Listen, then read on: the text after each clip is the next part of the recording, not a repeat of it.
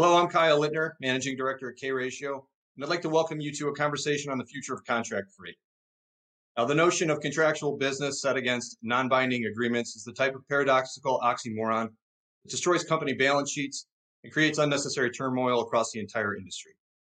Today, I'll be joined with some people who view this as an opportunity for change in what's known to be a broken system. For a quick recap, if we think back to 2018, it's the year of the provider, a shipper's worst nightmare of high rejections and high rates. 2019, the opposite. The lowest inflation-adjusted rates on record, the forced closures of thousands of brokers and carriers, our proverbial trucking bloodbath. 2020, everything and anything in between, and at differing times for each participant. Ahead is 2021, with great uncertainty ahead. Now, I'll be joined with Mike Carlisle, Director of Logistics Operations at U.S. Cold Storage, Josh Phelan, VP of Finance at J.B. Hunt, and Andrew Silver, CEO of Molo Solutions, all of these proponents for change. Mike, thank you, and I'll begin with you. First, on average, what do you guys allow for service failures or rejections from your providers? So we bucket those into two separate ways that we scorecard our carriers. So we look at rejections and then we look at service failures. Obviously, we're moving freight for our customers, so we need to keep that anywhere from 90% or above on the service failure side. On the rejection side, it's way more of, we're looking at about 80 to 90% bid compliance on primary freight that we've awarded to our carriers. We do an annual bid, and then that's how we give our carriers awarded freight. So we try to keep it between 80 and 90% as much as possible. Sure, fairly standard stuff. I'm going to ask you a follow-up on that. If we stay on that bid compliance aspect, if 3% of trucks suffer a mechanical breakdown once per year, and they're running 150 to 200 loads on average, a breakdown or a service failure is less than 1%. So why is it that you allow 10 to 20% bid compliance failure when the mechanicals or the reasons behind it aren't necessarily at that same amount? So, we understand the complexity of running a carrier, that it's not a perfect world. We have problems at our warehouses that are going to hold people up. We know that that's going to happen at Consignes, and we know that's going to happen in other warehouses. So, if everything ran perfectly, I'd only have a department of 2 people that could run, the 80,000 loads that we run a year. We know that that's part of the business to be able to have flexibility and, use the rest of our route guide. Sure, and that's understandable. And I think where I'm going with this is, that presents the opportunity for the situation of tender rejections and this whole ecosystem of non-binding agreements. If it's allowed by the shipper, well, now we have that possible or potential abuse by the less than desirable actors in the space. And that immediately makes somebody question why use a broker? Why not just always go with a carrier if we do have that ability to cancel on this? And I'll get to that more in a second. But first, I want to hear from someone who has the offerings of a carrier and a broker. Josh, J.B. Hunt. At first, everyone thinks of that name, and immediately it's one of the world's largest carriers, a truck company, and we all know that. But what a lot of people don't realize is that somewhat under the radar, you guys are one of the largest brokerages out there, and you're very similar to what we all call "quote unquote" the digital type, except you guys don't run through investor capital; you actually make profits. My question to you is, why would a customer select J.B. Hunt's brokerage division instead of using its truckload? What is the advantage to the customer to go with J.B. Hunt brokerage? Yeah, thanks, Kyle. I think I'll answer that by backing up in history a little bit about when we started brokerage inside J.B. Hunt. As you mentioned, we're a large asset company with a network of containers, network trailers, network of dedicated deals for our customers. But we are absolutely customer focused. So I think we realized back in the early 2000s that while networks of assets create great efficiencies and great service levels for our customers, we couldn't always say yes. You can't say yes when you don't have enough equipment or if you don't have equipment in the right place. So we made the decision to start up brokerage inside an asset company, which was something unusual. I think it's also worth pointing out that we started brokerage to stand on its own. It wasn't there to support our assets. It was literally there to provide better and more service to our customer. And so we take the approach of, it's not really, is it brokerage or is it asset? What is the absolute best option for our customer, whether it's service level, whether it's price. So that's where the decision comes down to. Let's meet where the customers are at, and whatever service level and cost they're needing, we have a variety of options that we can provide. That's helpful. Now we'll move to just a pure play freight brokerage, no assets, but one with a very refreshing twist. Andrew, your company's mantra is 100% service, no fail. You honor your commitments, and I applaud you for that. It's very honorable. But my question is, how do you do that without putting your company at risk? When you win awards from your customers, you're now locking in a certain amount of revenue that is fixed, but the costs that are associated with that, and the overwhelming cost is truck capacity. That is a variable cost that you cannot control. How is it that you can move forward without the certainty of knowing what your expenses are going to be when your revenues, as they are associated with contract freight, are fixed? Frankly, I think it comes down to confidence in our people and the relationships that they can develop and the way that we can leverage data over time. So for us, the relationships we have with the carriers, with the JB Hunts of the world, the small guys, the mid-sized guys, everybody, it's just as important as the relationships we have with Mike at US Cold. So for us, if we make a commitment, we're not perfect. We're not 100% on time, right? Our MO is, we let the shippers dictate what the expectation should be, and then we only agree to it if we think we can adhere to it. And we've been able to develop the right relationships where enough of our business is moving, enough of our contractual committed business is moving on carriers that are also committed and supporting us the way that we're supporting our customers. So it doesn't happen overnight. Our business isn't profitable yet, but we're getting there. And I think as we move more and more freight through the system and develop more and more relationships with the right carriers and customers, we'll have the right mix and have the right support system set up. You bring up an interesting point there, and that's a lot of people in this industry have this idea of a brokerage and that there's some sort of evil middleman in the process. And that's just not the case. They do provide tremendous value to the industry. If we think about it just very literally, they're matching small to mid-sized carriers with enterprise level shippers that they normally wouldn't be able to touch. And there is value to be had with that. A shipper now gets to cast a wider net and they can decrease their net spend. If that weren't the case, Mike wouldn't be using them. The questions where they come into play is that we have this annual process of rebid, the RFP process, and every single year we reshuffle the deck as far as where the loads go. So, my question to the providers and then to Mike is, without assets, how can you guys compete with the carrier when you put out your quotes for the RFP when you're not doing it in the same manner? The carrier knows what their costs are, they know their network, and they have a certain level of profit expectations. With you guys lacking the assets, how do you move forward with the confidence in your quotes?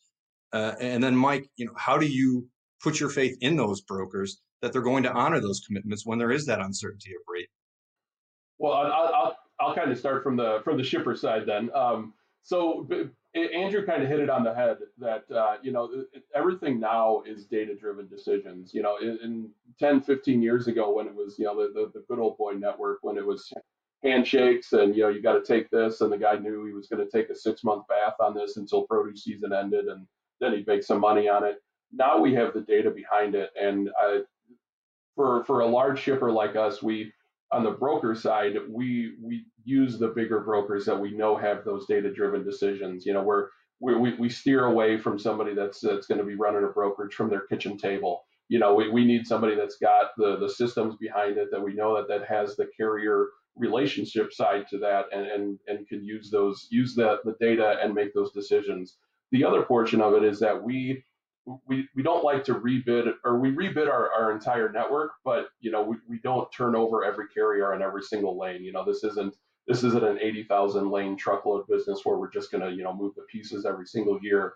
A lot of players out there are looking for partnerships, and I think that term gets used pretty loosely out there in the world right now, or in the world of transportation. But we're looking for true partners that are going to stick with us, look at it as a whole program, and then we're going to give you rigid lanes. Our bid process is very, very robust with data that we're giving you week in, week out of a 52-week average or a 52-week snapshot of the last year to show all that information, so you're getting the same freight week in, week out.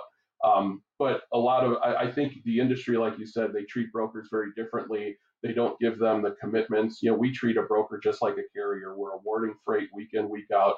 And then from there, if we do have to have that exposure to the spot market, we hope that they look at it as the entire program of business rather than this one lane I got to make 15% on no matter what. That we hope that there would be some padded, some insulation there for us. Josh, I'll give you first stab at this. How do you guys compete with an asset provider? Well, I think Mike's right. The data is better, but it's still a system that it's difficult for both sides.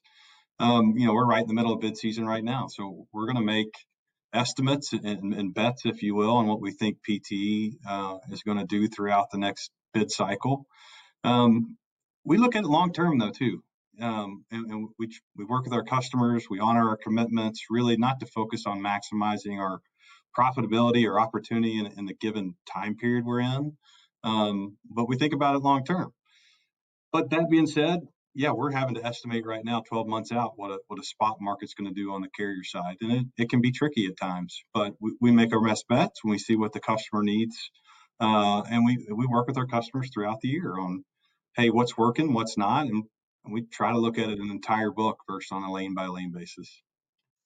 And that's helpful. And then let me add a little bit twist to that, and I'll let you answer that, Andrew. What Josh just said is it's the case. We're trying to forecast 12 months out and then honor the commitments for it. But, not one of us on this call or in this meeting or anyone else walking down the street could tell you what the price of anything is going to be in 6 months, let alone 12. So how does MoLo maintain its 100% commitment to the customer with that great uncertainty of what a price of a truck's going to be in April? So there's an old saying, right? All forecasts are wrong, but some are useful, right? And everybody's heard it. And my thought behind that is, we know we're not going to be right 100% of the time. In fact, we're 3.5 years old, right? So the first time we went into a contract bid season with shippers, we were really wrong on a lot of lanes. But the next year around, we had supported those lanes for long enough that we had developed capacity in the right areas where the useful information from that forecast was where were we close and how do we leverage what we knew and learned from the past year to put ourselves in a position to make commitments that we're much more confident in now. So like as an example, if you were to ask me to make a commitment on 2 lanes, one lane being Chicago to Dallas, another lane being Anchorage, Alaska to Los Angeles, I'd be scared to price the Anchorage business because I've never moved a load out of Anchorage. But I move loads out of Chicago to Dallas all the time. I have relationships with carriers that I have confidence in, some more confidence than others. And then we come up with a price based on that. I don't want to be beating the asset-based carriers on all the rates. I'm probably in trouble if that's what's happening. But every shipper is different, right? Every shipper situation is different. Their expectations are different. But most shippers understand having the right balance of quality asset providers and at least a few really, really good brokers to support their business works. My job, my goal is to just be the best broker. Right? I don't want to beat the asset guys. Every shipper, most shippers have a need for at least one broker. And I think if we continue to do what we're doing, we'll be in the conversation as the one broker that a lot of shippers want to work with. Right, and you bring up something very important there, and that's finding those right carriers. So if we just assume it for the sake of the exercise here that you're always willing to honor your commitments, same goes for you, Josh.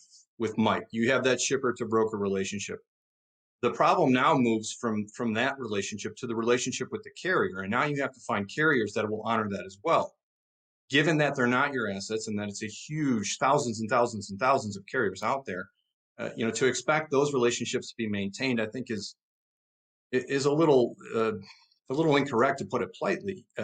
You mentioned Chicago to Dallas, and yes, you spit out a rate that you want for that, but 2020's rates look a lot different than 2019's rates for Chicago to Dallas. So my question is, how do we make all of this binding for every person around? How does the commitment to the shipper stay, and how do you entice carriers to stay with you to honor the rates they've supplied to you? Unless you feel like we can continually go back and forth with each other, but that's just wasted productivity. And Mike doesn't want to come to you and demand a rate cut just as much as you don't want to go back to Mike and say, I need a rate increase. How do we make this situation where the price supplied so that Mike can budget appropriately and not come in over budget is honored? I try to figure out who are my best shippers and how are they treating me. I want to be that for the carrier. I want to be looked at as a shipper. We're developing our own routing guides, and the carriers that service us best, they're getting the best opportunities from us, both on a contractual level and on a spot level, right? There are opportunities where the market's going to be very much in their favor. But what we've learned is there are also going to be times when the market is not in their favor. If I can provide them stability, treat them with respect, take care of them, they're getting better than what they're getting from 99% of the market out there, and they will stand by those commitments to us. And like I said, it's not there on 100% of the business, and I don't think we ever get there on 100% of the business, but we get there on enough. We get there on enough where I feel really good about what we're doing. Sure, and I get that with the shipper, but how do you maintain that same level of commitment from the carrier side? How do you get a network of carriers to honor their commitment to you that says, Andrew, I will run that Chicago to Dallas once a week for the next 6 months at the rate that you're telling me? I got to honor my commitments to them. I mean, we saw in April and May, the market tanked. I mean, I saw brokers posting loads for 50 cents a mile. It's asinine. We didn't do that to our providers that had committed to us. We stuck by them. We gave them the same rates they've been getting paid on them. My as you know, my revenue is consistent on those lanes, so I don't need to flex up and down and try to make 18% one week and 7% the next. So you kept your rate to the carrier the same. You didn't pay market rate when we saw the huge drop. If we had on the arrangement that we're committed, yes, we did. We had plenty of business that isn't committed yet, right? We're still a young company. It's at 3.5 years old, so it's not like 100% of our business is committed. I just mean on the we're close again. Keep this in the lane of your contract freight. Chicago to Dallas, we'll keep it the same example. Let's say you have a contract with Mike at a $2. For easy math, let's say you contracted to the carrier at $1.70. When the rates dropped to $1.40, did you kept paying $1.70 to that carrier to run that lane? 100%. If we had agreed to do that, if Josh and I made an agreement and JB Hunt says we're going to run Chicago to Dallas for you at $1.70, and he's running for me at $1.70, I'm not pulling that business from him. No Josh, chance. You guys run it the same way? Do that. We call them dedicated carriers or routing guide carriers. But yeah, if we have carriers that are committed, dedicated to us, we didn't change the rate on the routing guide on the committed business. And it's about carrier experience. How do you keep carriers? I think your question was committed to you. Right. It's providing them. It's really what our 360 platform is trying to do, and it provides them access, visibility, and transparency into all of our business, and it's continue to keep our store shelf full so they have options to do stuff. So we're trying to help them not only pay the right rates, but save them time and money and run their business more efficiently. But yeah, for dedicated carriers or routing guide carriers, we continue to honor the commitments just like customers do for us on the rate side. So is that the way forward for all of this? You guys make your firm agreement with the shipper. You say to Mike, I'm holding steady at this rate. And you find carriers and say the same thing. Look, I have the agreement. Believe me, this shipper, he's not coming back to me for a rate cut. I'm going to hold my agreement to you firm. And we just move forward with, albeit handshake, but still firm handshakes that I have a shipper and a carrier, and I'm just the conduit between the two. I think that every situation again is unique. For us, we have to stay firm to the fact, because I do think there's so much kind of garbage in the industry. If we stop abiding by the commitments we make on both sides, we're done. We'll be just like a lot of the companies that people associate negatively with brokers. But shippers are changing the rules, and this is the big thing for me. I don't necessarily think contracts broken. I don't love it. But I don't think it's up to me to make the rules, right? I think it's my job to adhere to the rules set for us. What I've seen in the last month as shippers have gone to bid season is some are changing their ways a little bit, right? Some are going to more of a dynamic model. Some are doing it in looking at their low volume lanes and say, hey, we're going to keep those dynamically priced, changing based on spot or whatever. And then on the larger lanes, they're sticking with the committed business or committed rates. I just think one thing to point out is, and we can remain committed to our carriers that are dedicated or on the routing guide, but we still buy a lot of transportation on the spot market. There's thousands of carriers that are small and that can't commit to routing guides or dedicated lanes. So you are buying a different truck quite often on a different day for every different lane. So there's still a lot of spot exposure in the carrier market. And I think that's really the heart of the problem. And I'll pose this next question with a combination of Andrew, your answer, and Josh, yours. Real quick, industry average estimates somewhere in the neighborhood of 70% each book or each load booked is a one-off. I'll never see this guy again, or it's going to be another year before he runs a load for me. That's a problem because we can't have that binding carrier commitment that you're speaking of. Andrew, you mentioned the shippers moving the rules or the goalposts around in this, and that's part of the problem too. It isn't just brokers that reject the load. There's, and obviously, Mike, you're not one of them, but there's too many shippers that suddenly come up with mini bids where the RFP has been moved up when rates are low, where now the 1-year RFP magically becomes the 2-year RFP when rates are low. We're all moving the rules of the game around to benefit our own company. And that's part of the problem. To move this all into one central theme, there is an idea out there of open transparency on a rate that both the shipper and the carrier get to see what the broker has on it. My question is that if we could all come to some agreement, if we had this magical rate that was published out into the industry for what a lane really was, and your dedicated or your contract business to the shipper was your margin or your level of service applied on top of this industry accepted rate. Now the carrier can see what it is. Now the shipper knows what he's paying. You guys just put your margin on top of that. How does that fit into your company and your potential business model if we have that type of transparency for all? I don't know the answer perfectly because I haven't seen it or thought through it enough, but I'm not opposed to transparency by any means. We've got nothing to hide. In fact, part of our business model has been to be overtly transparent about what we're doing. It's why we get some of the flack we do when we say, we had months that were really bad in terms of margins. And we're like, you're just spending money. That's not what we're doing. So I'm not opposed to that. It comes back to, for me, if that's what a shipper tells me they want to do, I'm open to it, right? I got to figure out, does it make sense for me to abide by that type of rule? You said we're at 100% acceptance. We're not 100% acceptance. We're 100% to the expectation, right? So if a shipper tells me 95%, I'm going to accept. If a lane I'm getting killed on, I'm going to accept the 95%, right? And if they tell me you got to be at 100%, that's going to be reflected in the price I provide. It's going to be a little higher. If you tell me I can be at 50%, I feel confident being a little more aggressive in the pricing I provide. So I'm not opposed to anything. Like, that structure sounds like it's something that could work. I've never talked through it with a shipper or with a carrier, so it'd be really hard for me to give you a truly educated answer on it. Well, I think it reinforces the idea that you put out there. You said you kept carriers at the same rate on a lane that you had from a shipper that didn't change their rate. So that works, and I'm taking you at your word for it. This is just a way to prove it to them. Look, this is what the load goes for. This is what the shipper has on it too. Josh, does that fit into anything you guys have at JBH? We do have agreements with customers that are that way. We will be completely transparent with the customer on what we're paying. They see what we pay, as long as they're willing to share the risk. We'll use our platform to show what the offers and bids are on their loads, and we're completely fine with that. We then share the risk with the customer on what the price does.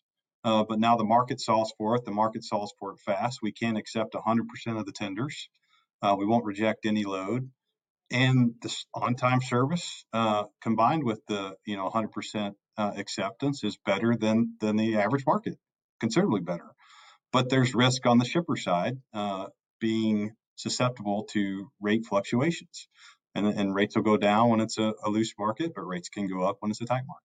Right, and that's the key of it right there. Mike, not to cut you off, Andrew, but I want to get his opinion on this. Is that something that you guys could be comfortable with? You lose proper budgeting, but now you could move to a 100% compliance or 98% if everything is open and transparent. Now there's no argument on price. It's effectively a cost plus model with accuracy on that rate.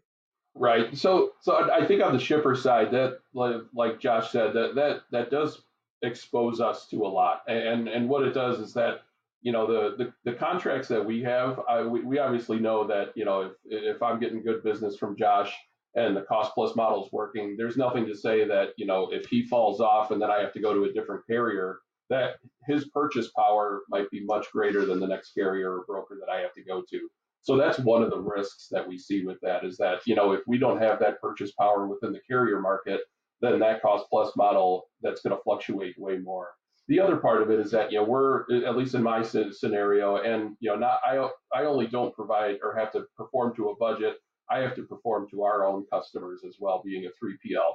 So that level of variability is to be transparent, is very unattractive to us. That I could see it's a portion of the business, maybe like those hard to cover lanes, the southeast for a portion of the year, getting more dynamic and maybe breaking that off of the bid and saying, that could go to a cost plus for a certain amount of time or things like that. Like Andrew pointed out earlier, that the shippers are being a lot more creative on how they're doing this. Maybe not going from the 12 months, but reducing it to 6 months and doing spot bids, things like that. I do think that there is a place for it, but to have the entire program go to it is very risky. I mean, it turns us basically into a 4PL broker and just susceptible to the market, and it's not attractive to customers. We're coming up to 2021. RFP season is around the corner. How are you guys approaching this, knowing that any rate you could put out there could potentially be right or could be 100% wrong? I think it's an understatement to say the unknown has never been greater than it is right now. So I'll start with you, Josh. What are you guys doing to come with some sort of plan for 2021 and how you want to move forward with your contract pricing? Well, our plan's to grow. I mean, that's our plan every year, is to grow. So we're approaching this bid season. And again, like we talked about earlier, taking our best guess based on the data. And we take an educated approach of what we think the transportation market's going to look like for the next bid cycle. And every bid's different because the date of it's different of when it starts and when they actually kick off the bid. But we're going to work with our customers. And in the end, we're solving for growth on a profitable basis. And we're going to keep fine-tuning what we think is going to happen over the next year as we get feedback from our bids. Yeah, I mean, growth is the name of the game for us. We've got a lot of really good opportunities right now to continue to do that. I think as we look at bids, we're it's not around the corner. We're in bid season here, and a lot of our larger shippers are going through it right now. And the feedback we've seen is everybody's accepting the fact that rates are obviously going to be higher than what they had committed to a year ago. There's no question about that. But for us, as we're pricing, we're trying to commit ourselves in the least volatile lanes within our network, the lanes that we know we have the most capacity. That's where we want to put most of our committed volume. And so that's kind of how we're approaching it, trying to leverage the data of the last 3.5 years, which we finally have data versus where we were maybe a year or two ago, to make the right commitments. Because at the end of the day, we do still believe that once we make that commitment, we've got to be able to execute to it. And I'd like to not find myself in a position where we've got bad commitments.